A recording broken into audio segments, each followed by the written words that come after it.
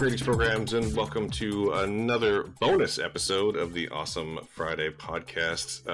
Usually, this is the show where we review two new things, but this week we have a bonus episode, and we are going to be talking about the Vancouver International Film Festival. My name is Matthew, and joining me for this special episode is Dakota, the host of the Contra podcast. Hello, Dakota. How are you today? I am great. This is exciting because this is my first time being on the Awesome Friday show after having had to listen to Rachel guest on your show twice now. And so it pains me that she had that number on me. Yeah, I mean, Rachel has kind of become my unofficial substitute co-host at this point. Like, one more time, I think, makes it a habit, right? That'll be 3. Yes, one more time makes it a bad habit. Well, I mean, she is wonderful, but so are you, and we're glad to have you here. We should do this more frequently. This is a bonus episode of the Awesome Friday podcast, and it's the second one we'll be doing covering the Vancouver International Film Festival, and let's dive into that right now. All right, so let's get down to business. We're going to talk about 5 films each from the Vancouver International Film Fest 2022, the 41st Vancouver International Film Fest. But before we go on that, Dakota, how many movies did you see this year at the film festival? This year, I only saw 9, but I feel like that's pretty good. Working the hours that I do work, that doesn't really leave me a lot of time for movie watching. So the fact that I was able to catch 5 in theaters, I consider that a huge personal accomplishment on my end.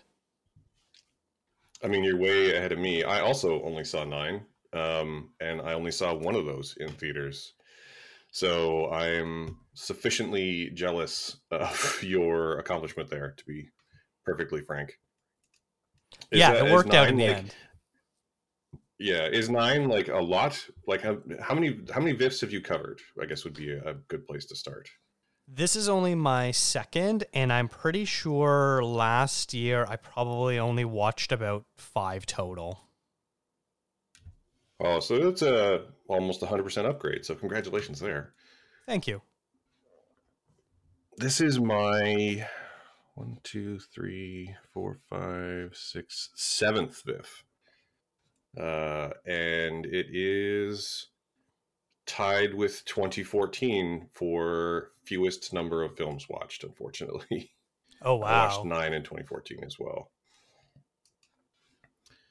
So, yeah, that's fine, though. The one nice thing about, I don't know about you, the nice thing about working a little bit longer hours and having to be a lot more choosy about the things that I saw is that I don't really feel like I saw anything bad this year. And that has definitely not been true in past years. You know what? I sort of agree with you there. Of the 9 I saw, there was only one I would say I was more than mixed on, just trending towards not liking. But the other 8 I definitely liked to loved.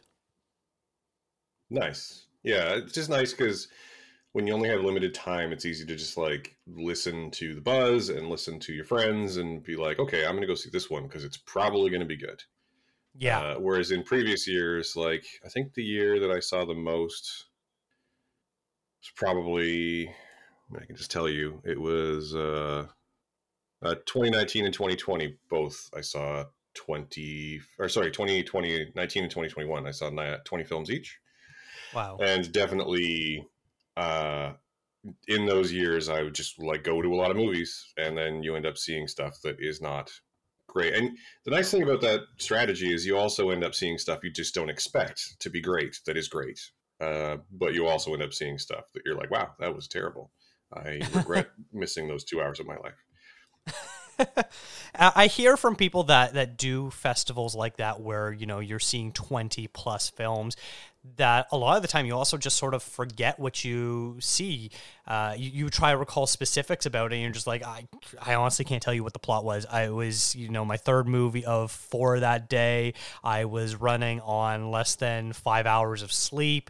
I ate like 1 full meal that day. I just can't tell you much about that movie other than, yes, I did indeed see it. Yeah, that's definitely a thing too. There was a year that I did, I can't remember what year it was, but there was a year that I did 2 days in a row where I saw 4 movies back to back to back to back, where I basically just sat in a theater and watched movies all day. And the next day, after those 2 days, the next day, I was super sick, and I basically vowed to never do that again because it's just too much. It's too much. I don't know. I'm super jealous of the people who can do like 4 and 5 movie days. I found out that year that is no longer me, and maybe never was. And because the same thing happened. I got super sick because I was just exhausted. And I mean, yeah, just like you'll see him. There's definitely movies from that year where I'm like, oh yeah, I definitely remember that I saw that movie. That is all I can tell you about that movie. You Yeah. know, I'm sort of curious. I haven't listened to it yet, but the latest episode of Classic Movies Live, Jeff Ballmer saw over 30 movies at TIFF. And so he was talking about his experience at TIFF. This is the first time he's really gone into a festival like that.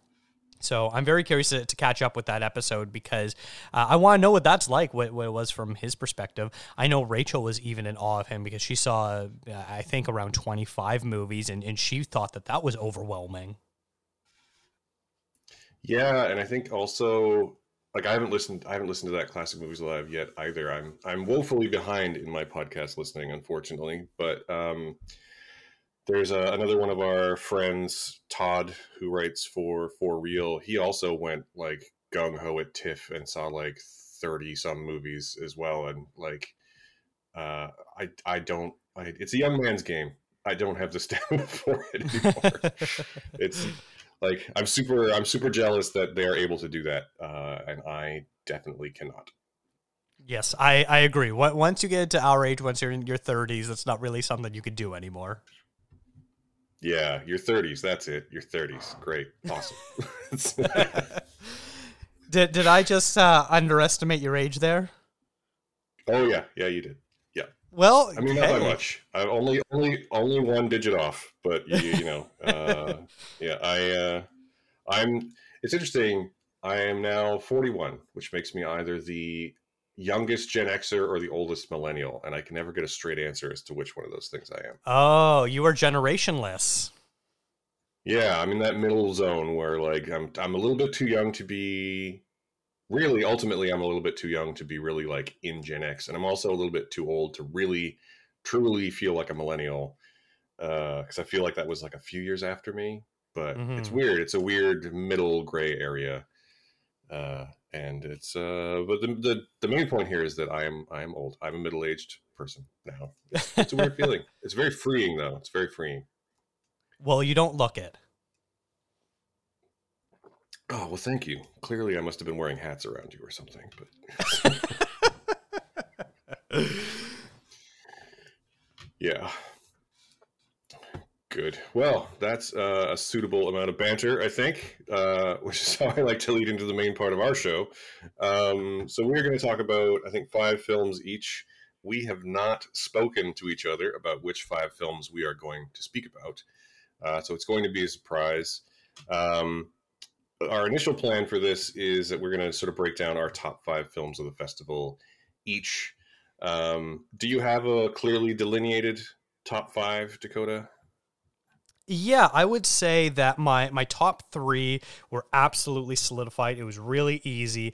And then I basically had four movies for the bottom two slots that I kind of had to decide between and was a little tricky to come to terms with. And I think if we were to record this a day after or a day earlier, my list might have been a little bit differently, especially if I was able to capture a couple more movies during my time span and, revealing behind the curtain a little bit. Both of us were talking the day before we recorded this, being like, yes, we're going to wake up early and watch a movie, and neither of us did that. Yeah, no, definitely neither of us did that. To be fair, we were both out late watching different movies, and there's in my case, there's the aforementioned middle-agedness of it all. So yeah, I definitely stayed out too late and woke up too late to watch another movie. Yeah, Although I I might, I missed the might party. yet. I might yet. Well, that's good. Yeah, Sorry, say I that again? would love to watch maybe one or two of my screeners that I still have, but I don't know. But yeah, I unfortunately missed the party that happened last night with you and Taylor and Thomas and Todd. Am I missing anyone there?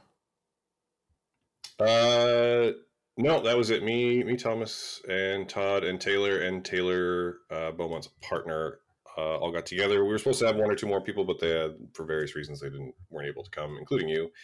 But yeah, we watched a movie we went for dinner and watched a movie last night, and it was a great time. And I I really appreciate all my movie and podcasting friends. They're all good people. Yeah, we got a great group. I think it's really funny. I'm also gonna share a little anecdote about your usual co-host Simon. One of the movie that you went to go see was a movie called I Like Movies. You know, terrific name. And everyone was talking about our group chat about I like movies, I like movies, I like movies. And Simon chimes in and says, "I'm so out of the VIFF loop. I thought I like movies was just you guys saying that, not an actual movie." That's true. Yeah. So Simon does not have we talked about briefly how we didn't have a lot of free time, and Simon has like no free time. It's really, he's a really interesting perspective to have in the group. Really, I think really like grounding actually to have in the group. We're all talking about all the movies we've had to see, and he's like, "Yeah, I have seen one this week," and I feel it really brings us back down to earth sometimes. Yes, and it was probably one that you made him watch and be like, "Here's a screener. You need to watch this. It's for the show." Yeah, pretty much. That's actually I pretty much dictate a lot of his movie watching schedule. It's pretty. I don't want to say that I've gone mad with the smallest amount of power, but I've kind of gone mad with the smallest amount of power in that regard. Which is why it's an interesting dynamic of you and I, just the two of us being on a show now, because we're both the power hungry people. That's true. Yeah, we're both in control of our shows, and yeah. And like, I don't think we've talked about this, but this is a joint episode of both Awesome Friday and Contra Zoom. So if you're listening to this now that we've talked for 10 minutes, you should probably comment. Give us a comment on some social media to say where you listen to it, because it's going out on both the Awesome Friday feed and the Contra Zoom feed with different intros, but the meat of the show is going to be the same on both. It's an experiment, which I'm pretty excited about, actually. I don't know about you, but I think it's an interesting and fun idea. It's one of those things where I wish I would put in like the Twilight Zone intro of like, do not adjust your television set or whatever that, the outer limits, that's what it was. Do not adjust your podcast feeds. What you are hearing is normal. I mean, you could still do that. I'm just saying that's a thing you could still do. And honestly, I expect everyone to listen to both of these feeds, so that way we both get the numbers. Yeah, I mean, that's the dream, right? We want everyone to listen everywhere. Yes. But let's talk some movies. Good. Well, let's talk some movies. So you have a pretty clearly delineated top 5. I have 5 movies I want to talk about, and I think one that I would consider to be my favorite of the festival. So why don't we start with you and the first movie you would like to speak about? So your number 5, we'll say. Yeah, sure. My number 5 film is Bones of Crows, which was directed by Marie Clements. It is a long-spanning biopic-esque movie that is basically a psychological drama about a woman's experience through the residential school system in Canada. She is a Cree woman. Her name is Eileen Spears, and she's played by Grace Dove. And she's also played by a younger version and a much older version as well. But we basically get this interweaving non-linear story about how the residential school system in what is now known as Canada, how it affected and traumatized and tortured in, physically, mentally, emotionally, sexually, a whole host of people whose lives were completely upended and ruined in the long-lasting effects that this system has had on the different First Nations throughout this land that we call Canada. So It is a very hard watch at times because the abuse and the torture is very frank, and it's very interesting because I said it's a non-linear storytelling. So we sometimes see the after effects before we see the cause. We see the effects before the cause, sort of thing. So that's a very interesting way of doing it, and I really appreciate it. There are some things that have issues with the movie. At times, the script is a little far on the nose with the way it wants to get its sort of gotcha moment. But more often than not, it is a stunning film, one that is really hard to watch with some fantastic filmmaking going on. Was this one that you were able to catch up with there, Matthew? Unfortunately, it was not. It was one that I actually really wanted to see, but circumstances prevented me from doing so. I think that's going to be an interesting theme for me for this festival, in that I did actually miss a lot of the sort of big films. But the nice thing is that like this film is definitely coming out. Like we're definitely going to get a chance to see this again, because it seems like a very important Canadian story, and by all accounts, like everyone I know who's seen it has pretty well raved about it. And I'm very much looking forward to catching up with it when I get the chance. Because I think, as with Grace Dove's previous film, I know she's been in more stuff, but the last thing I saw her in was a film called Monkey Beach at VIFF a couple of Mm-hmm. years ago, and like that film's available now, and it's also a very uh, uh, important and famous like Indigenous story. So I look forward to catching up with this one. I was really kind of crushed to not make it to this one, to be totally honest. Yeah, I sort of got a little lucky with this one. I didn't properly read the terms and conditions of our media pass, and I showed up. This was the opening night film at the festival, and I tried to line up at the pass holder line, but there was no pass holder line for this movie. And luckily, Yeah, Inez, who does media PR, saw me and gave me a ticket. So huge shout out to Inez for saving my butt and not making me waste parking that I paid for downtown for this. But yeah, this was the opening night film of VIFF. So it premiered, I think it premiered at TIFF, if I'm not mistaken. So this was its second run that it got, and I got to see the entire cast and crew go up on stage afterwards, and they did a little Q&A, and that was really special. But much like a movie like Monkey Beach, which I've seen as well, I expect Bones of Crows to be one of the big players at next year's Canadian Screen Awards. So if you follow the hmm Canadian Screen Awards, this is probably going to be, there's probably about 4 or 5 movies that really dominate the nomination process, and I sort of suspect that this will be one of those. yeah, I think that's probably a pretty safe bet.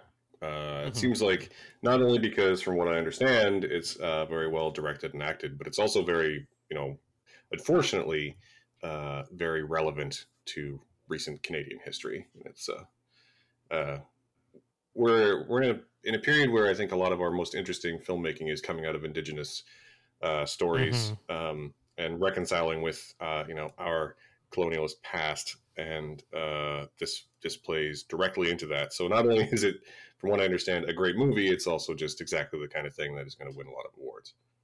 Yeah, I agree with that. Yeah, for the longest time, French Canada was the area that was making the best films from this country, and I think that tide has now shifted to Indigenous filmmakers who are finally getting the time and the resources to make their stories as well. And there's been a fantastic crop of films that have been coming out of the First Nations up here. But yeah, what about you? I know you're a little on the fence of how to organize the movies you want to talk about, but what is the first one you want to talk about?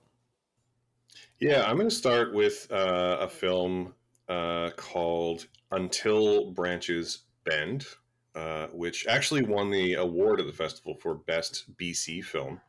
It was directed by a filmmaker called Sophie Jarvis, and it's set in the Okanagan, the interior of BC, and it's set in a town that is dependent on peach orchards, basically. And at the start of the film, the main character, who's played by Grace Glowicki, she works in a cannery, and she finds a bug in a peach, and she tries to raise the alarm, and she gets basically just a ton of pushback because she's found this bug and she's like, we need to look into this. And everyone's like, it's fine. Like, we can't afford for this to be a real thing, so it's fine.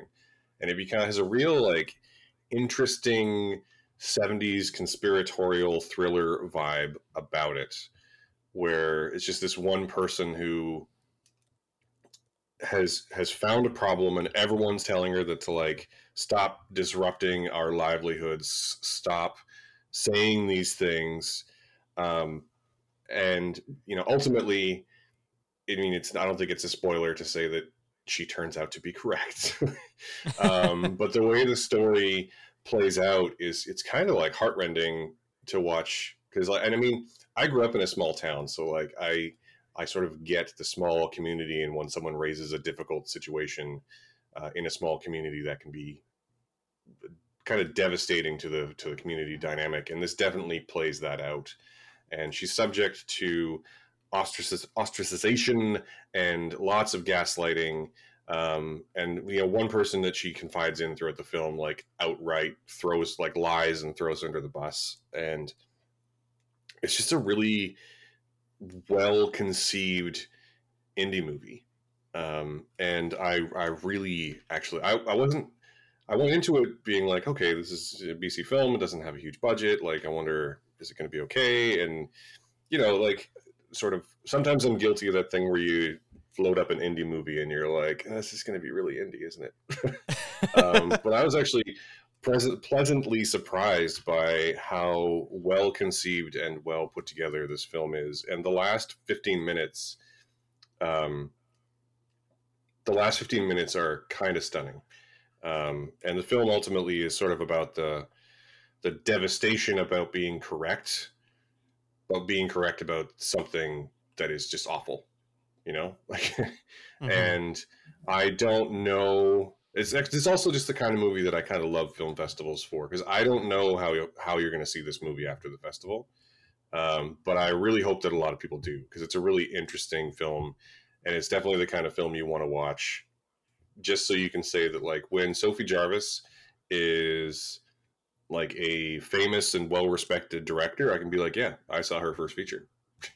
Like, uh, did you catch up with this one at all? I was sent a screener of this, and I regret not looking into it because I knew I only had a limited amount of time. And so I'd asked for a couple screeners, and the PR person also sent me this without me asking for it. And now hearing you describe it, I very much regret not watching this, because this sort of sounds right up my alley, and hearing you sort of praise the praise that you're heaping on, especially, the ending. And I think a psychological drama thriller type movie like this, if it doesn't have that ending locked down, it kind of just ruins the whole movie. The fact that you're saying it succeeds at what it's trying to do. I love paranoia thrillers, so I might have to see if I can squeeze this in now. Yeah, I mean, if you have the screener, I would definitely give it a shot. It's definitely a little bit lo-fi. Like, it's definitely, it's a very indie. It is a very indie film. It definitely has limited budget, but what it does with its budget is, and with the way it works with what it's got, I think is really stunning. And I really hope to see more from Sophie Jarvis, and in particular, in the cast. There's only one sort of like famous-ish person in it, an actor called Lachlan Monroe, who, if you Google him, you'll be like, oh yeah, that guy. But the main character, the main actor, Grace Glowicki, she's actually super good as well. And I would kind of like to seek out more of her work, because she is so effective in this film. Nice. That's always awesome to hear, and I totally agree with you. Of when you're firing up an indie movie and you're like, oh, don't know what I'm gonna get out of this one. But it's always like the biggest surprise when you're just like, yes, I love when you're able to like succeed on like a super small budget, mostly no name cast, people that are doing work for the first time on this scale. It's always great when it all sort of comes together, because it is such a tricky thing to actually make a good movie. Yeah, for sure. Well, I look forward to hearing your reaction when you do squeeze it in. Mm-hmm. Yeah. What is your next film on the list? So my number 4 movie is the movie that I ditched you and your group last night to go see, and that is Triangle of Sadness, which is the Ruben Östlund film, which won the Palme d'Or. It was the Östlund's second Palme d'Or after he won for The Square. And it is a satire of the super rich when they are all aboard a giant luxury yacht and things start to go wrong. And none of these rich people know how to take care of themselves. And some tables are turned, both literally and metaphorically speaking, is probably the best way to describe it.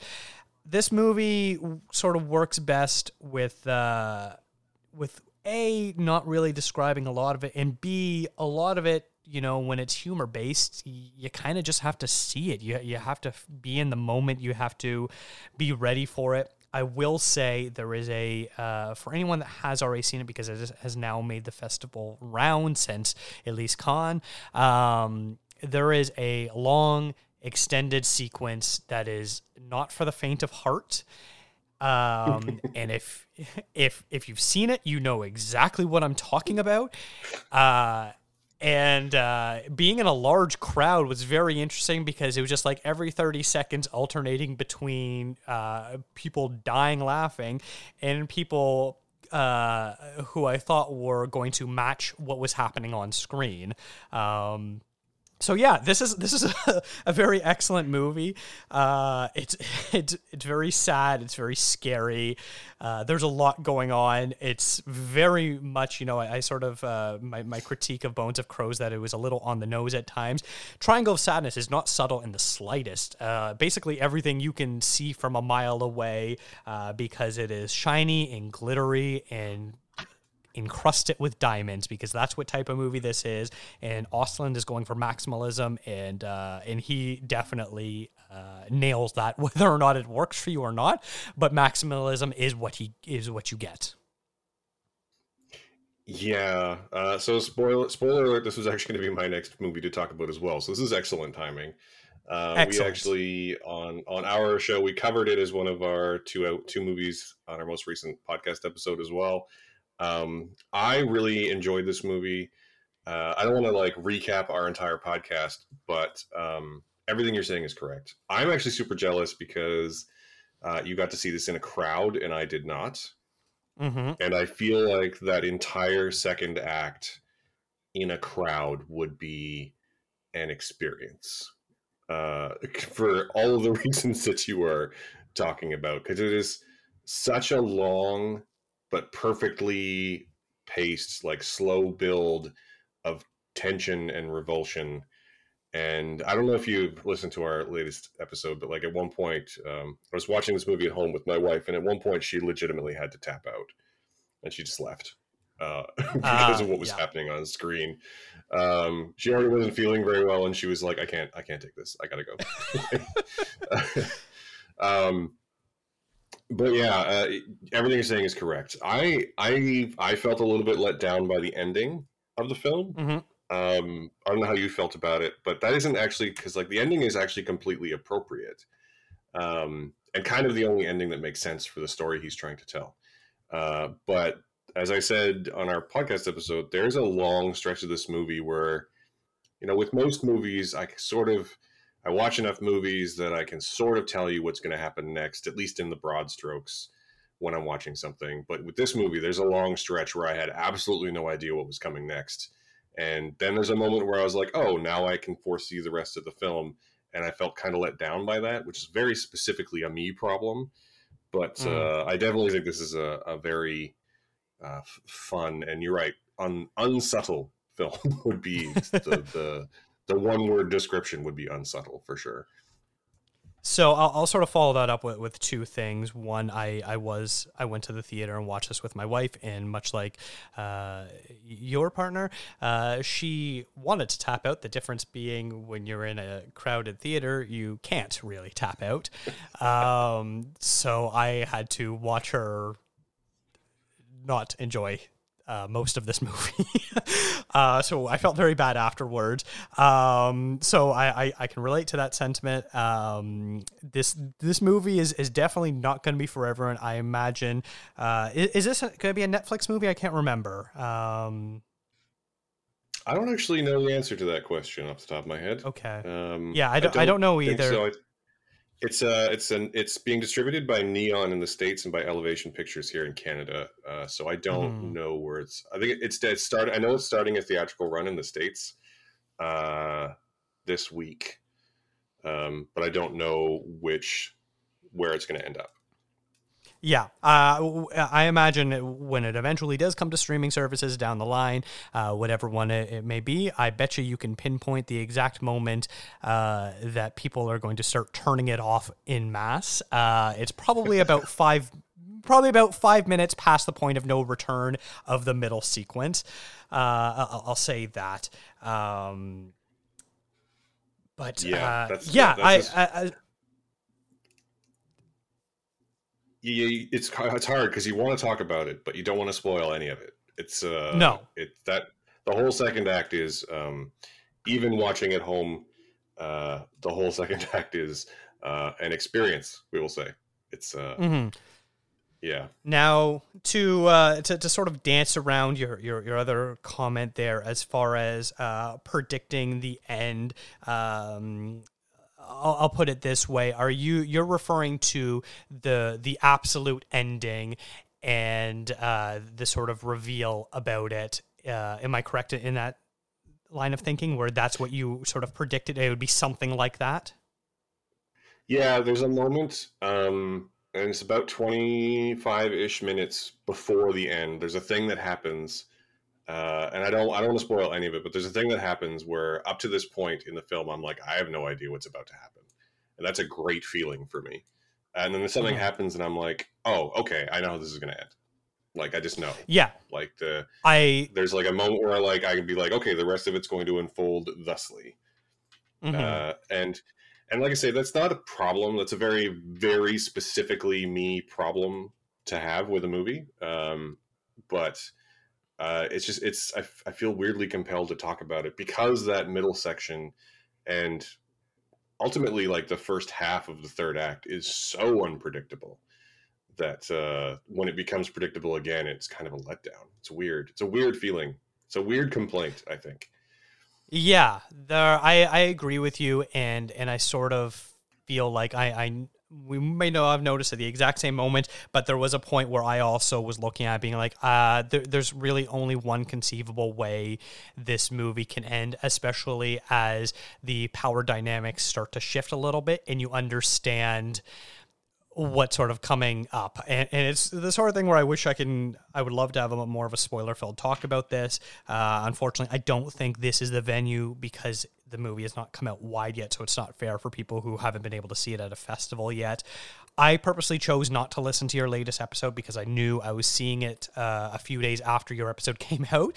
So now that I have seen Triangle of Sadness, I can now go back and listen to your review of Triangle of Sadness, where I'm sure it's much like Excellent. this, where you are sort of dancing around some of the big spoilers, or at least the big moments that you want someone to go in fresh for. Yeah, for sure. Yeah, it was actually a difficult one to talk about for that reason. We try and keep our reviews as spoiler free as possible, and there's a lot to talk about in this film that you would need to have spoilers to talk about it in any real depth. Fair enough. Okay, so that was both of our fourth movies then, right? Yeah, it was. So let's, I guess, skip ahead, and we'll talk about, I guess, my number three. And I am going to go with, um, I'm going to go with a film that actually won. I can't remember which, but it won an award at TIFF, and it won the award for.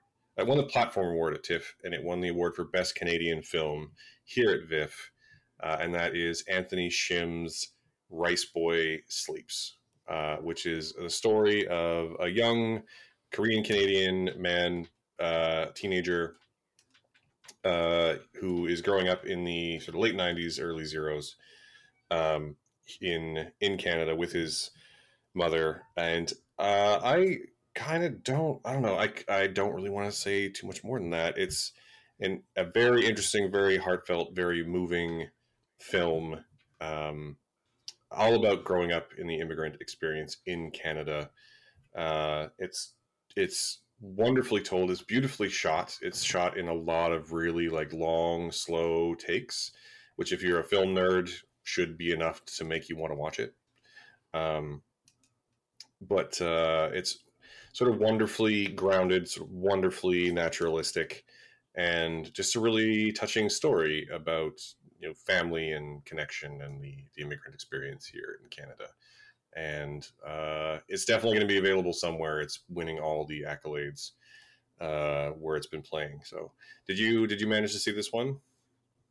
Disclosure time, this was the movie I was hoping to watch this morning, but if you have been listening to all of our episodes on ContraZoom, then you would know that on episode 209, Rachel had the opportunity to interview Anthony Shim, along with another film director for a different movie. But yeah, she talked to the director of Rice Boy Sleeps and was absolutely swooning over this movie and really hoping that I would watch it so that way we can talk about it offline from the podcast. But yeah, this is one I'm really excited about, and from what I've seen and what I've heard, it just sounds absolutely stunning. Yeah, and I don't want to. So it's interesting. I went into this movie. I heard that it won the platform award at TIFF, and lots of people sort of raving about it. And I actually went into it with a bit of trepidation because, and I don't want to like badmouth anyone exactly, but I saw Anthony Shim's previous directorial effort at VIFF a few years ago. I'm not going to name it, but like I didn't think it was very good. I didn't think it was uh, particularly well written or directed, um, or acted. Like I just didn't really coalesce, and so I was kind of dubious about this one. But then when I watched it, like it's actually a really stunning film. It's like a totally different director. I mean that in the best way possible. I mean that like he very clearly has grown as an artist, um, and has crafted something really beautiful. There's a lot of comparisons being made to Minari, which I think is very high praise and also apt, very apt. I mean, it's kind of an on the nose comparison, being like the Korean American and the Korean Canadian experience in parallel, but like it is, it's a really good movie. It's a shockingly good movie, and I really hope you get the chance to see it. You should just watch it after we're finished recording. It's really good. I might very well do that. I'll have to decide between that and Until Branches Bend. I mean, you can watch both of them. It is a holiday today. We're recording on a holiday. You have the time. That is true. Yeah, I would actually. I'm super jealous. I purposefully haven't listened to that episode of ContraZoom yet either because I only just watched this I think yesterday or the day before. This weekend is kind of blurring together to be totally honest. But now that I have seen it, I'm your episode where Rachel speaks with Anthony Shim is like queued up for me. Fantastic. She'll be very happy to hear that, both that you liked and that you're listening to the interview. So I guess I'll move on to my number 3 movie, which you were trying to guess offline prior if it would make my list because you said everyone is raving about it. And yeah, Broker is my number 3 movie, the latest from Hirokazu Koreeda. If you're familiar with this Japanese filmmaker, he's done stuff like Shoplifters, Afterlife, Like Father, Like Son. He is a very quiet and contemplative filmmaker, someone who is able to sort of capture all sides of life, the good, the bad, the pretty, the ugly, the easy, the complicated. He actually sort of reminds me a lot of Asghar Farhadi, where no situation is as clean and as simple as you want it to be, despite what life might make you believe or other movies might make you believe when you encounter such a situation. And Broker is no different. Broker is the story about how there's a church that there is a baby box, which is basically where unwanted mothers will leave a baby in this baby box. And one night, a woman leaves a baby there, and the police are watching this baby box because they believe that some of the church employees are human traffickers. And so, that sounds nice and simple. Human trafficking, bad. Giving up babies for adoption should be a good thing because it's going to a loving home. How does this all sort of make it a complicated affair? But in reality, the truth is the people that are, quote unquote, doing the human trafficking are really good people. They really do care about finding the best home for people that often feel let down and failed by the adoption systems in Japan. But this is sort of a universal feeling. You talk to anyone that's sort of gone through this, the hoops that they have to jump through in order to prove that they are fit parents, whereas you look around and you see countless unfit parents that have their own natural children. So it's a very complicated process. And much like if you've seen Shoplifters, which was nominated for an Oscar a few years ago, the movie sort of devolves into family is the one that you make, not necessarily the one you were born with. And so here you have two adult men, a adult woman, a newborn baby, and another orphan young boy. So you have all of these people sort of coalescing together to become the family that they don't actually have in real life. So it is a stunning work that is heavy on emotion, but not overly saccharine. It is not super depressing. It really does revolve in this complicated middle area where nothing is as simple or as good as it seems in real life.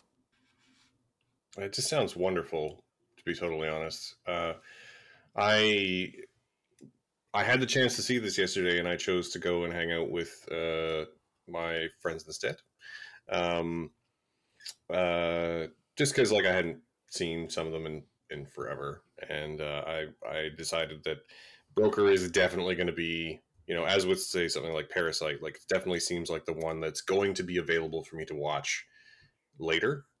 And the other film I had to choose to see yesterday with some of the people, it seems like one that maybe won't be quite as available. So that's why I made that choice. But I'm super jealous. I really would love to have seen this movie in a theater with a group of people. It also has, I believe, Song Kang-ho in it, doesn't it? It does, yes. He is the lead, quote unquote, human trafficker. Yeah, and I'm a big fan of that guy. He's an excellent actor and just a wonderful performer, just in general. And I do feel a slight pang of regret that I didn't go see this movie. Yeah, it's really I technically good. had the chance. It was super sold out. It was probably the most packed I saw the Center for Performing Arts during VIFF, and I saw 4 movies there. So you might not have even been able to get in because it was so packed. But yeah, for like you said, Song Kang-ho's in it. He is a fantastic actor. Most people probably have seen him in one of Bong Joon-ho's many films. He's basically his go-to guy. He was the lead in Parasite, the host, Memories of Murder. He has a small part in Snowpiercer. So if you are a fan of Korean cinema and Bong Joon-ho, you've definitely seen Song Kang-ho before. And then the other notable actor in it is Doona Bae, who for English language audiences would recognize her from Sense8, the Netflix show from the Wachowskis. Yeah, or I think she's in Cloud Atlas as well. She's wonderful in that. She is, yes, and she's also in The Host. So two very recognizable international Korean stars. Yeah, it just sounds wonderful. Like I say, I'm super jealous you got to see that one, but it's definitely one that's going to be around, in the next couple of months, almost certainly. So I will get a chance. Yeah, absolutely. This is going to be a fairly easy one to watch if you're a fan of international cinema. I imagine your local theaters that show those types of movies will be showing them wherever you might be listening if you are in a city. And I imagine it's also probably going to be fairly easy to find once it comes to whatever streaming or rental service you use. Yeah, it also just sort of has the same energy about it that say Drive My Car did last year, or Parasite did the year it came out, where it'll be the big Asian award nominee at all the shows this year. Is what it Yeah, feels like. potentially. Yeah, you know, It there's. actually Sorry, go ahead. it actually kind of occupies a weird spot. It is a Korean-Japanese co-production.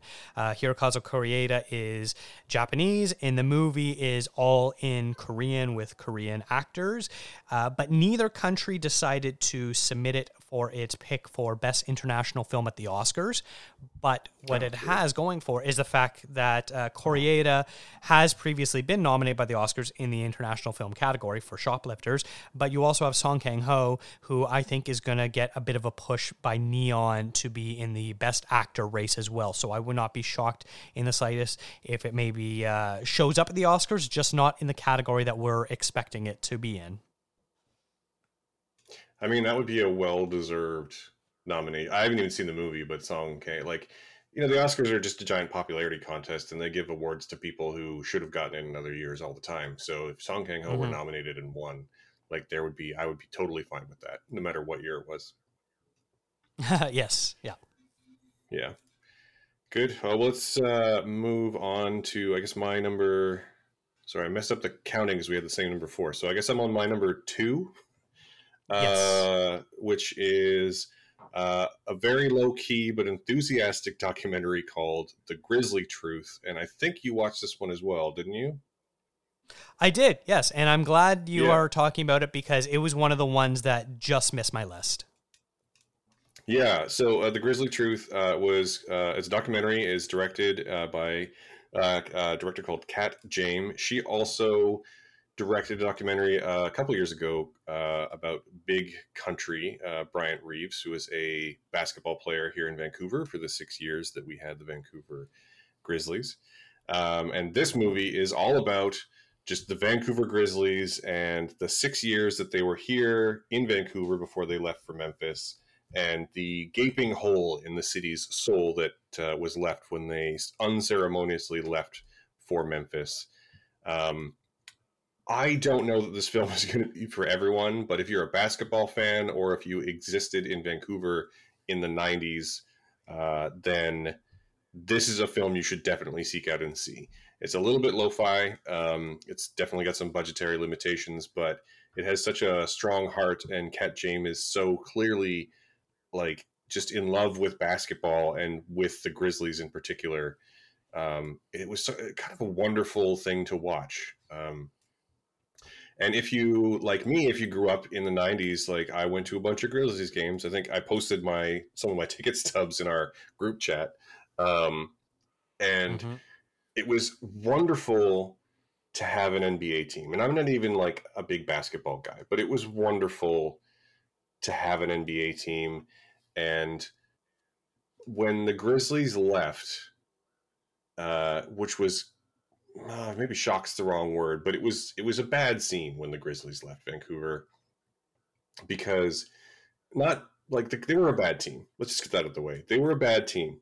However, they were clearly starting to get better, and we as a city, as a province, were denied the chance to see them become a good team because they left before that happened, and it was kind of devastating. Um, and this film kind of rehabilitates the image of the Memphis Grizzlies for me as a Grizzlies fan. Like I've always kind of like, again, I'm not really a basketball guy. I'm not really invested, but whenever I have like watched or engaged with basketball without having any context at all, if anyone's like, "Oh, Memphis Grizzlies," I'm like, "Yeah, yeah, fuck them, whatever." I'm not, no, no, no, no Memphis. Uh, um, and also of Steve Francis, who, many people see as the sort of catalyst for the Grizzlies leaving. He was very famously drafted by the Grizzlies and then refused to play here. And that was, by a lot of people, sort of see that as the beginning of the end of the team here. But this film, for me, kind of makes it okay to recognize Steve Francis as the talent that he is, and also to maybe recognize that the Memphis Grizzlies are still the Grizzlies, and then maybe they're okay to root for. So it's a very Vancouver specific, very BC specific film, perhaps, but I really enjoyed watching it, and it really brought up a ton of nostalgia for me. And I hope that I hope that everyone in BC gets a chance to see it, basically. And you're very famously from the other side of the country. So how did you feel about this film? Yeah, I wrote in my review of this movie, I kind of start my review off of, there's a couple things to know about me. One, I am from Toronto, so that makes me a Toronto Raptors fan. And two, I got into basketball around 2006, so I completely missed the Vancouver Grizzlies era. I knew of them, I liked their jerseys, but I didn't really know that much about them. And basketball isn't my number one sport to begin with, hockey is, so I know all the history about every team and all parts of the league. I love it, I eat that stuff up for breakfast, lunch, and dinner. But basketball, I'm not. I like watching the Raptors play. It's fun. It was great when I got to see the Raptors win a championship and go to the parade and all that sort of stuff. That was great. But I don't have that connection with the Grizzlies.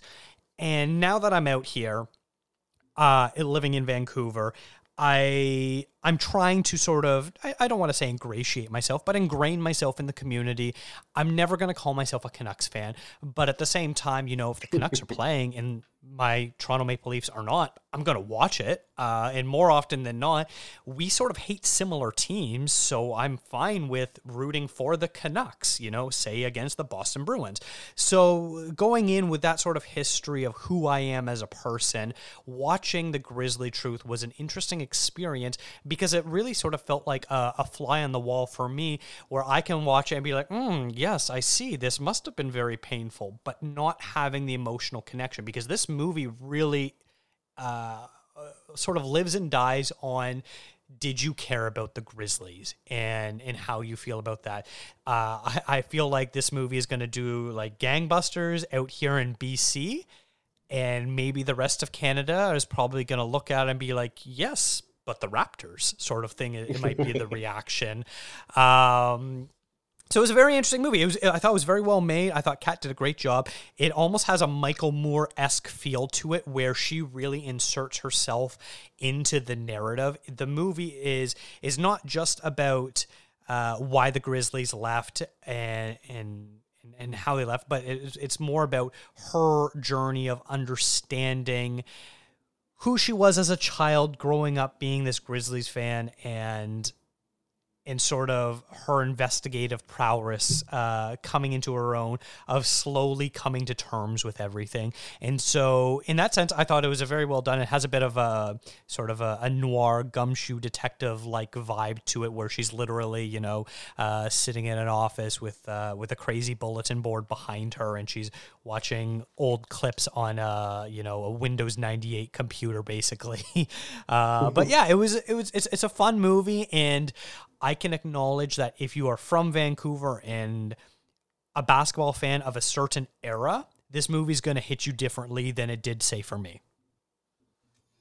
Yeah, and that's totally fair. Like I said, I think it's a very Vancouver specific, or BC specific, maybe at least, sort of film. Because, I mean, I think I'm a little bit older than Kat James is, but like, I think a lot of us went through the same journey that she did.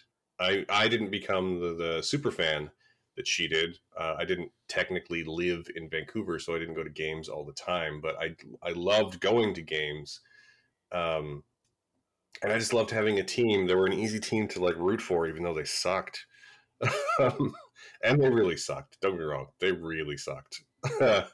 But I just like it kind of felt like more so than any other documentary I've seen this year, it was one where like I was really on that journey with her. Like my emotional journey sort of paralleled hers through the narrative of the film, and I really appreciated it.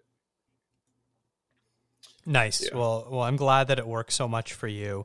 And I know our other friend Todd, I think, really went for it as well. Yeah, Todd, I think, is a huge basketball fan, so I think it really worked for him. So yeah, if you're from BC or if you love basketball, then this movie's definitely going to work for you. Absolutely. So Yeah. I guess I should talk about my number 2 movie then, right? I mean, that is how we're doing things. So yeah, let's go ahead. Let's move on to your number 2. So my number 2 movie, I have also another reason why I have not listened to your latest episode yet, but the other than Triangle of Sadness, the other movie you talked about is a French-Canadian film called Viking, and I really love this, and I know you're going to disappoint me because I've seen your Letterboxd review of this, and I think we very briefly chatted about it in our group chat, but I really went for this. I don't know why. It's a satire of, space movies. If you've seen The Right Stuff, if you've seen Apollo 11 or other films like that, you will recognize all the hallmarks that this movie has going for it. Even 2001: A Space Odyssey, there are several nods to that film in here. But basically, there is the first manned mission to Mars, and the spaceship is almost getting to Mars, and the sort of stand-in for NASA is realizing that there are interpersonal conflicts happening aboard that might doom the entire mission. So what they need to do is they need to basically bring together a group of people who have exact personality matches, so that way they can simulate the actual difficulties this Mars mission crew is going through and try to recreate them and come up with solutions. So they find 5 people who supposedly match the same personality traits as the 5 people on board, and every day they are basically given a punch card of what their motive and motivations are based on the crew reports. So when someone wakes up well rested, happy, excited, hungry, tired, annoyed at someone, fighting with someone, whatever it may be, that's the energy that they have to bring. And they have to live the 2.5 years that this Mars crew is doing as someone else. I absolutely loved it. I found it incredibly hilarious in a subtle way. And I found the satire of space films to be so perfectly up my alley that I just absolutely love this one. So yeah, I can't speak highly enough of this one. I think it's going to be a very tricky movie for people to find, as most French-Canadian movies do not get wide releases in English language Canada, and they often don't show up on streaming sites. So this will probably have a limited run where it's in theaters for a week, and then it will probably be gone forever. But this is one of my absolute highlights from this festival. Yeah, I think if we're lucky, it'll end up on Crave. But Crave has like a French language sister service that I don't subscribe to, which is probably where it'll end up. I like this movie, actually. I don't think it's this. I didn't love it. And Simon hated it, but I liked it. I thought it was an interesting, not entirely original, but an interesting concept. And I thought a couple of the performances were pretty spectacular.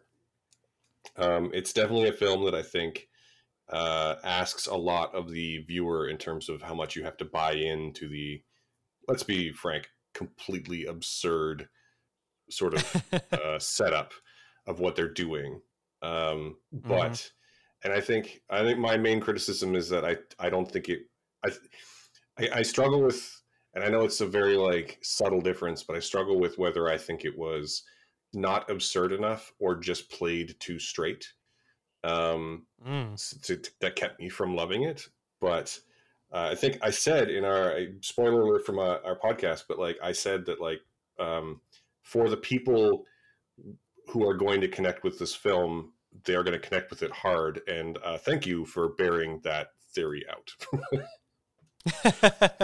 Yeah. I really love this one, and I understand where you're coming from with the fine distinction of maybe how to interpret it. It worked for me. It's funny. I wrote my review, and it was a tricky review to write because this movie is very complicated to describe. What I described in the plot summary there was sort of the bare bones of it, and even that I feel was a little convoluted. And having to use quotes over the characters' names and then not use quotes for the real characters' names is a very complicated process to write a review. I publish it. I'm like, well, if anyone's reading this, I hope they understand what the hell I'm trying to talk about here, because if you haven't seen it, none of this makes any sense. Yeah, I mean, you're right, because like the main character, who is played by Steve Laplante, whose name is David, and he's playing John in the film. So yeah, there's definitely like a minor bit of character inception there, as they're all people playing people playing people. Yes. And I think that a couple of the performances are pretty great, and I do think that a couple of the actors sort of understood the assignment a little better than some of the others. But ultimately, like I think that if you can buy in, there's definitely something there for audiences, and I did like it. I thought it was what's the right word here? It's a little bit niche. It's a little bit weird, but again, I think if you're gonna connect with it in a meaningful way, then you'll connect with it really hard, like you did. But otherwise, I also just thought it was, generally good. I fall into more of like, yeah, this is totally fine. I would totally watch this again, sort of camp. I didn't connect with it the same way you did, but I thought it was good. Mm-hmm. Yeah, and this is definitely the type of movie that I could see them remaking into an English language version, but I feel like a lot of the humor comes from the Quebecois sensibilities, so who knows if such a thing would turn out. Yeah, I don't know how you would translate this. It is a very interestingly Quebecois film. And even just in terms of like the cadence in the way they speak, I think has a lot to do with how some of the stuff is funny. Um, like for example, there's a scene right at the beginning when they're being told what their mission is, and Christopher Heyerdahl is there as the sort of NASA stand-in guy, and he's talking about how they need to. Um, they talk about the Viking probe and how they had a duplicate, and that's how they solved lots of mechanical problems on Mars, because they could simulate them here on Earth. And so in French, he repeats a couple of times this phrase, the simulation, comprehension, solution. And if you say that a bunch of times in French, it becomes funny very quickly. But if you say it in English, it's kind of bland. And I don't think it would translate. I think the way it exists is the way I think that someone may try to remake it at some point. I don't think it'll be super successful. It's like when they remade that film. I think it was called Starbuck, about the guy who was a sperm donor who ended up having like 27 kids, and then they remade it with Vince Vaughn, and it did not work at all. No, it doesn't work at all. Which is a shame, because Starbuck is actually a pretty great film. Mm-hmm. And it's the same. There's another great French Canadian film that got remade from the 90s. I don't know if you've seen them, but the original film, I believe, is called Louis XIX, and the American remake is called Ed TV, and it's Matthew McConaughey. And Ed TV is not a like Ed TV is a really bland. It's like not bad exactly. It's just kind of like a bland 90s rom-com. But the original is actually very funny. Interesting. I didn't know that was a remake. I don't know if I've seen Ed TV in full, but it was definitely one of those movies that would play on TV often enough that I've seen more than enough clips from it. Yeah, there's just enough famous people in it, and it didn't do well enough in theaters to really be a mainstay, but it did well enough that it became like a mainstay on TV. But it's a remake of a French Canadian film called Louis XIX, and Louis XIX is actually really funny. Interesting. Okay. That was my thoughts on Viking. And now that we've talked about it, I'm very excited to listen to you and Simon talk about it. Mr. Hot Takes himself. That's true. I'm going to start calling him that, Mr. Hot Takes. We should just make that a thing. Yeah. Well, let's move on then. I have one movie left, and so do you. I guess we'll start with mine. Mine is the film that I went to see just yesterday, as of the time of this recording. It is the debut feature from film critic turned filmmaker Chandler Levac. It is the '90s set coming of age comedy drama. I Like Movies. And you missed seeing this with us yesterday, and I kind of wish you were there because it's a lovely, lovely Canadian film, and I had a really good time watching it. Uh, the story is about a young man played by, I'm going to mispronounce his name, Isaiah Leighton, I believe is his name. The character is called Lawrence. He is about to graduate high school. He's dead set on going to NYU, and he is a very toxic film bro. And the whole film is his journey. I mean, I don't think it's a spoiler to say that he um, stops being a toxic film bro at the end. But the whole film sets him up and then very much holds him to account for basically being an asshole.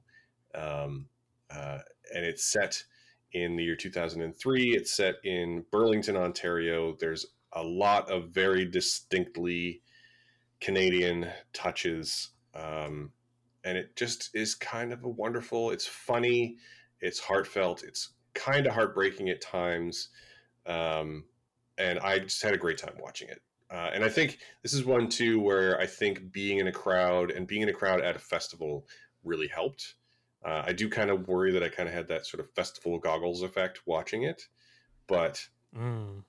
I had a great time watching this movie, and I think part of that is that, like, full disclosure, like, I was an insufferable 19-year-old film bro at one point, um, so I kind of felt attacked by parts of it. Uh, but as with the main character in this, I'm glad I grew out of it. And you didn't get a chance to see this at all, right? Like, it didn't. I don't think there were any screeners for it. It only had a few screenings, so you didn't get a chance to see it at all. Yeah, I'm very disappointed I missed this. I know Rachel loved it seeing it at TIFF, and so it was pretty high on my priority list. And the fact that it wasn't on the available screeners and seeing it in person just sort of didn't work out, and I'm very sad I missed it with you guys because it sounded like a ton of fun to be in that crowd. And yeah, I really wish I saw it because I have actually lived in Burlington for a period of my life. After college, my family had moved to Burlington, and so I'm familiar with the area, and I was born in the town right next to it, a town called Oakville.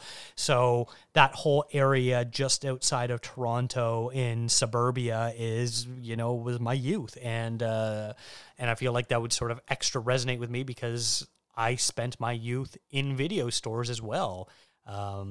So it's a real shame that I missed it, and going to be super high up on my priority list of trying to acquire this film in some form or another to watch it. I don't know. It sort of seems, based on the reception that it is getting, that we're talking about movies that might be big players for the CSAs next year, and this might be the English one that's the big player outside of maybe something like Women Talking. Yeah, I think that's probably fair. I think that this, I think something like Women Talking, which, at full disclosure, I have not seen, is definitely one that's going to be make a big play for Best Picture at the CSAs. But this is the one that'll probably make a big play for maybe director or screenplay. Mm-hmm. Yeah, that's And the maybe vibe I'm like getting. yeah, and maybe some performances could like some supporting performances might get nominated as well. I actually really hope. There's an actor named Krista Bridges who plays the mother of the main character, and she's wonderful. She's so wonderful in this movie as a sort of exasperated mother of a child who has some. I guess the polite way to say it would be has some emotional problems. Um, and I again like if you I mean I can't imagine what it would be like to watch this movie if you grew up in or around Burlington, but having grown up like in Canada in the 90s, living in video stores and our local theater, like this this checked a lot of nostalgia boxes for me. It checked a lot of like my personal experience boxes, and I ended up really loving it. I think there's of all the films I've seen at the festival this year, which again, it's not that many, but this might be the one that actually makes my year-end list uh, of films that I loved. Oh, So fantastic. That's so nice to hear. yeah, and I think we've talked about this offline before about how like I feel like I need to represent more Canadian cinema in my uh, online presence, and I will champion this movie. I really hope lots of people see it. Nice. Well, that makes me even more excited to see it now that we've talked about it. And I'm going to echo your sentiment there about wanting to champion Canadian films. So much so that we've talked about, I feel like 4 or 5 movies have already made our respective lists total combined. But Mm-hmm. yeah, my number one is also a Canadian film, and that is the Clement Virgo film Brother. We're talking about the fact that I grew up just outside of Burlington and lived there briefly as a young adult, as a recent college graduate. Brother takes place in Toronto. Now, obviously, it takes place in Scarborough, if you are familiar with the Toronto area, which is going to inform a lot about what this movie is in the setting behind it. I didn't live in Scarborough. I never have, so I can't really comment too much of the authenticity of that area. But from what I do know from visiting and driving through there and being adjacent to that section of the city, this all rings very true. But yeah, for anyone that doesn't know this movie, this is about two brothers who are sort of grappling with their identities, with what it means to be a man, with what it means to be the children of immigrants who are being raised by a single mother, what it means to be Black in the late 80s through the early 2000s in a city that is very multicultural, but still has, as anyone can attest to any city, its fair share of problems that people of color have to face that unfortunately is not a reality for white people like myself. And if anyone's familiar with Clement Virgo, he is probably Canada's a preeminent director in regards to telling stories about the Black experience. He has been making hit after hit since the early 90s. And this is just a stunning masterpiece. Every once in a while, you'll watch a movie. We talked about it earlier. The idea of watching a low budget indie movie, and you don't really know what to expect. And Brother, I watched this movie and I don't think I've seen a more visually stunning, well acted, well paced, choreographed movie in any recent time. I'm going to compare it a bit thematically to a movie like Moonlight, which also features Brother is done more in a non-linear way, whereas Moonlight was done in 3 chapters. But Brother also sort of takes place in 3 portions of these 2 young men's lives. Specifically, the younger brother of the 2, Michael, who is played by Lamar Johnson in the teenage and adult years. But the older brother, Francis, who is played by Aaron Pierre. Every year, us as movie lovers, we're going to watch some films that we know, in the grand scheme of things, awards mean nothing. They're silly, they're stupid, they're self-congratulatory. I still enjoy them and I love them and I follow awards races and all that sort of stuff. But us as movie lovers, we'll watch movies and we know, hey, this movie is going to get completely ignored by year-end lists, by critics groups, by award shows, all this sort of stuff. And Brother is that movie this year for me, and Aaron Pierre is that actor who I am going to be banging the drum that he was absolutely robbed of an Oscar nomination and probably win in my books. Wow, that's high praise. This movie was on my list, actually based on the strength of Rachel recommending it out of TIFF, and I did not get a chance to see it, and I was kind of upset. So hearing you rave about it makes me even more upset. But it also sounds like the kind of thing that like will be available, so I will be looking for it whenever it comes out. I also, based on Rachel recommending it, but also I really enjoyed um, the younger brother who's played by, you said his name already, Lamar Johnson, right? Johnson, yeah. Yeah, he was in a TV show that I really liked called Your Honor with Bryan Cranston, 2 years ago. and he was really good. And I've been wanting to see him show up in more stuff, and I'm really glad that he is.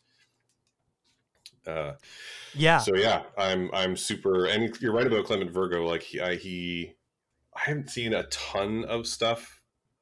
Like I don't think his filmography is not that. He doesn't have a ton of breadth in terms of theatrical releases, but what he has put out has been amazing.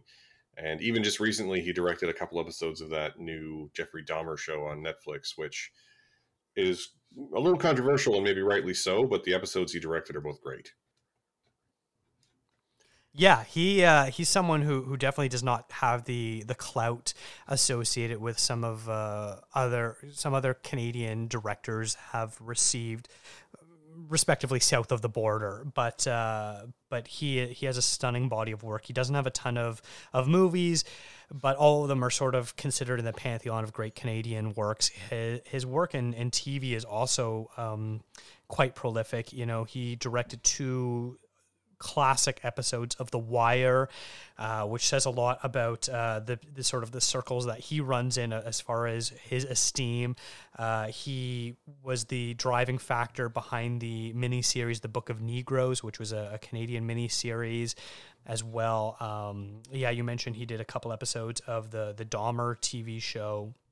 He did work on Empire and stuff like that. So he gets work and is someone who I think is very well respected within the industries. He unfortunately just does not have the name recognition that goes along with someone that is so well known. He's basically the equivalent of when you say your favorite band's favorite band. He's the type of guy who would appear in your favorite director's favorite director list. Yeah, that's an excellent way to put it, actually.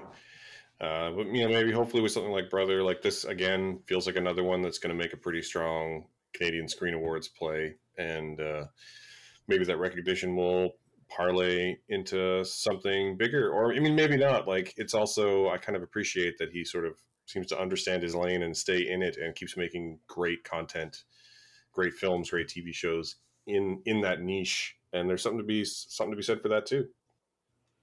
Mm-hmm. And now that I know who Aaron Pierre is, I'm very excited because, like literally days before I saw this movie, it got announced that he is going to be playing Malcolm X in the next season of Genius, which is going to be called MLK/X, with Kelvin Harrison Jr. playing Martin Luther King Jr.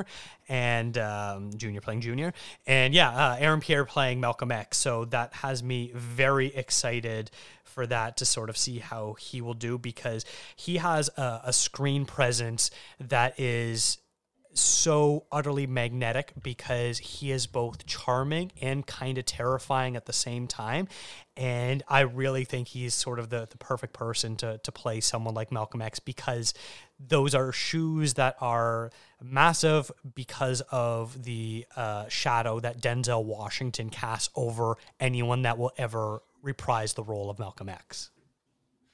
Yeah, I mean that's an amazing piece of casting right there. I'm just looking up. I hadn't heard that announcement, so that's actually super exciting. And Yeah, I've never seen any of the Genius miniseries, so I can't really comment on the quality of them. But I know they did one on Albert Einstein, one on Pablo Picasso. I think they did one on Aretha Franklin as well. So I think this is the first time they're sort of focusing on 2 people as the lead. So it's going to be interesting to see how they do with that. Yeah, I haven't watched a ton of it either, but it is fairly well regarded, and they keep making more of it, so it can't be all bad. And I'm very, I knowing that he's going to be in it makes me want to check it out more, actually. Mm-hmm. So, but those are my 5 films. Those are my 5 as well. So how was your experience overall at the festival? I mean, we both were fairly limited, but you've covered a number of festivals in the past. Where does VIFF sort of rank in your pantheon of the festivals you look forward to each year? Like, where does it rank for you? I would say pretty highly now. The fact that it's one that I can do in person and not necessarily to pat myself on the back too much, but the fact that I get full access to the festival is a pretty big deal for me. I only started covering film festivals in the last like 2 to 3 years, really. And a lot of the time during the pandemic, it was a bit easier because different festivals would have full online programs, portals that you could watch, whether it was for public consumption or for critics. And now that COVID is loosening its restrictions and stuff like that, festivals are sort of turning their backs against the online portal aspect, which is frankly a little frustrating because it means you have to be physically in person or at worst within the same province or state that the festival is taking place in, which really limits what you can see and cover, especially since now I'm in British Columbia. Before being in Ontario, being able to see stuff at TIFF and Hot Docs and other Ontario-based festivals made it, or Cinefest Sudbury, made it a lot easier to cover them, whereas now it's much more difficult. And previously, TIFF I was not getting full access to this year, interestingly enough. I did get a full access media pass for it, but I wasn't able to attend, so that pass went to waste because everything was geo-blocked for Ontario that they did have online access for, which was very frustrating to say the least. So yeah, VIFF would rank very highly for me because, one, by virtue of the fact that I am able to see everything that I'm allowed to see is A plus, and the slate has been terrific, especially this year. I really loved the selection of movies that they had. Yeah, I mean, for me, VIFF is my hometown festival, right? So it's pretty much my number one. I think it makes a great complement to the other festivals I enjoy covering, like say Montreal's Fantasia, which is very specifically genre focused, or something like Tribeca, which is very a little bit more art house focused. But yeah, I mean, you're right about the since the pandemic is, the funny thing about the pandemic being over is that everybody has COVID, but that's a whole other discussion. That's a different podcast. But yeah, definitely these years where they're starting to re-limit what they'll put out, even just for media people who are not local, is getting a little bit frustrating. But Vancouver, I think, does a really good job of being, a mid-sized festival. They have a lot of big titles. They have a lot of people who really care about the movies behind the scenes, and I think it really shows. So, yeah, I think that's it for my. Do you have any more VIFF coverage coming up in the coming week? I think this is going to be it for me. But do you have anything else coming up? No, I think that's it for me as well. I don't think I'm going to be publishing any more reviews, and if I catch any of the screeners that I watch, I don't know if I have time. I'd love to write reviews for more, but I just don't know if I'll have time to either watch anymore or write anymore. Yeah, I think I have a couple of screeners left. I think I'll probably get to watch, but I don't think there'll be any more coverage on the feed, unfortunately. But the next year, hopefully, circumstances will be different, and we can just go to everything. That'd be great. That would be terrific, especially since we didn't actually meet up in person. I was able to hang out with Thomas Stoneham Judge one night where we watched Brother, then The Banshees of Inisherin back to back, and he was the only person I got to see. So I'm sad I missed the big group hang yesterday, and getting to experience a screening with you in particular, Matthew. Yeah, me too. I mean, we do live in the same city. We could make this happen. It's a real thing. So. Although you live in North Van, which might as well be the moon. So, that's, I'm blaming you for that. Fair enough. Yeah. All right. Well, I think we should call it there. And this is where I will pause to cut to our specific outros. So that is where we're going to wrap things up today. Thank you so much, Dakota, for joining me for this experiment. Did you enjoy your time here on the Awesome Friday podcast? I did. Even though it is not Friday, it was indeed awesome. That's right. I mean, Awesome Friday, it's a state of mind, not a time and place. So this is Awesome Friday on a Monday. We'd like to thank everyone who is listening. According to the stats, we seem to have a few more listeners again. So thank you. If you're new here, thank you. If you're not new here, also thank you. We love each and every one of you. If you'd like to find the show or me on the social medias, the best way to do that is on Twitter at SmatthewAF for me, at Awesome Friday CA for the show. Dakota, where can people find you? You can find myself at ContraZoomPod on Twitter and Instagram, and you can follow the show on any podcasting platform you want, or check us out at ContraZoomPod.com. Excellent. Well, this has been really fun. We record this here in Vancouver on the unceded lands of the Musqueam, Tsleil-Waututh, and Squamish people. If you have liked what you've heard and you're new here, or if you're not new here, please consider giving us a 5-star review on your podcasting platform of choice. That helps immeasurably. And if you would like to support us a little more directly, we do have a Patreon and a Coffee, and those will be in the show notes. That is it for this special bonus episode of the Awesome Friday podcast. Thank you for joining us on this Awesome Friday. I said Awesome Friday too many times, but we're going to go with it. Thank you for joining us on this Awesome Friday. Awesome Friday. Nice.